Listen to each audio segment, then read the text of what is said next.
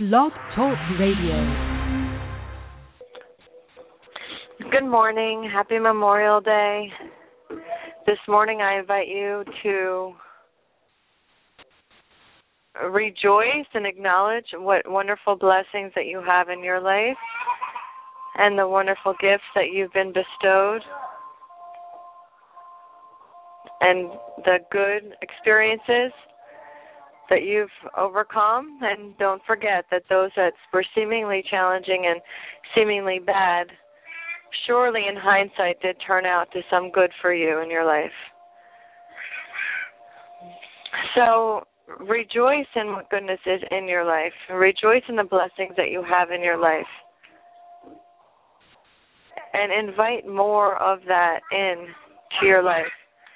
More of those feelings of peace, serenity, stability, security, accomplishment, love, support, kindness. Just intentionally express your intent and desire to want to experience more of that which you're rejoicing in. And as always, we're releasing the blocks that prohibit us from doing so. So if you feel any resistance in rejoicing in what you have, acknowledge it and still focus again back on what you are happy that you have, what you're grateful for having, the blessings that you have in your life. And you can focus on them and you can invite more. You can intend the expansion of those feelings to enter into different areas of your life that perhaps you've struggled with, and to just deepen the satisfactions and blessings that you've had in other areas of your life. Invite more in, and that will overshadow all of the other fear-based thinkings and feelings of bitterness or any other emotional distressment that you have in your life.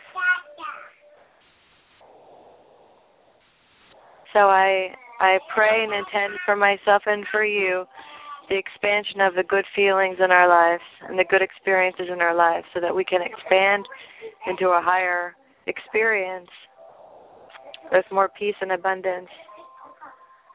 And whatever your individual prayer and intention is today, let's also join in and intend for your highest good to actualize more readily in the experience that's causing you some stressors.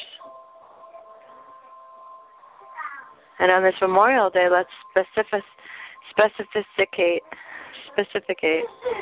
that, there is a lot of suffering that occurs in the world.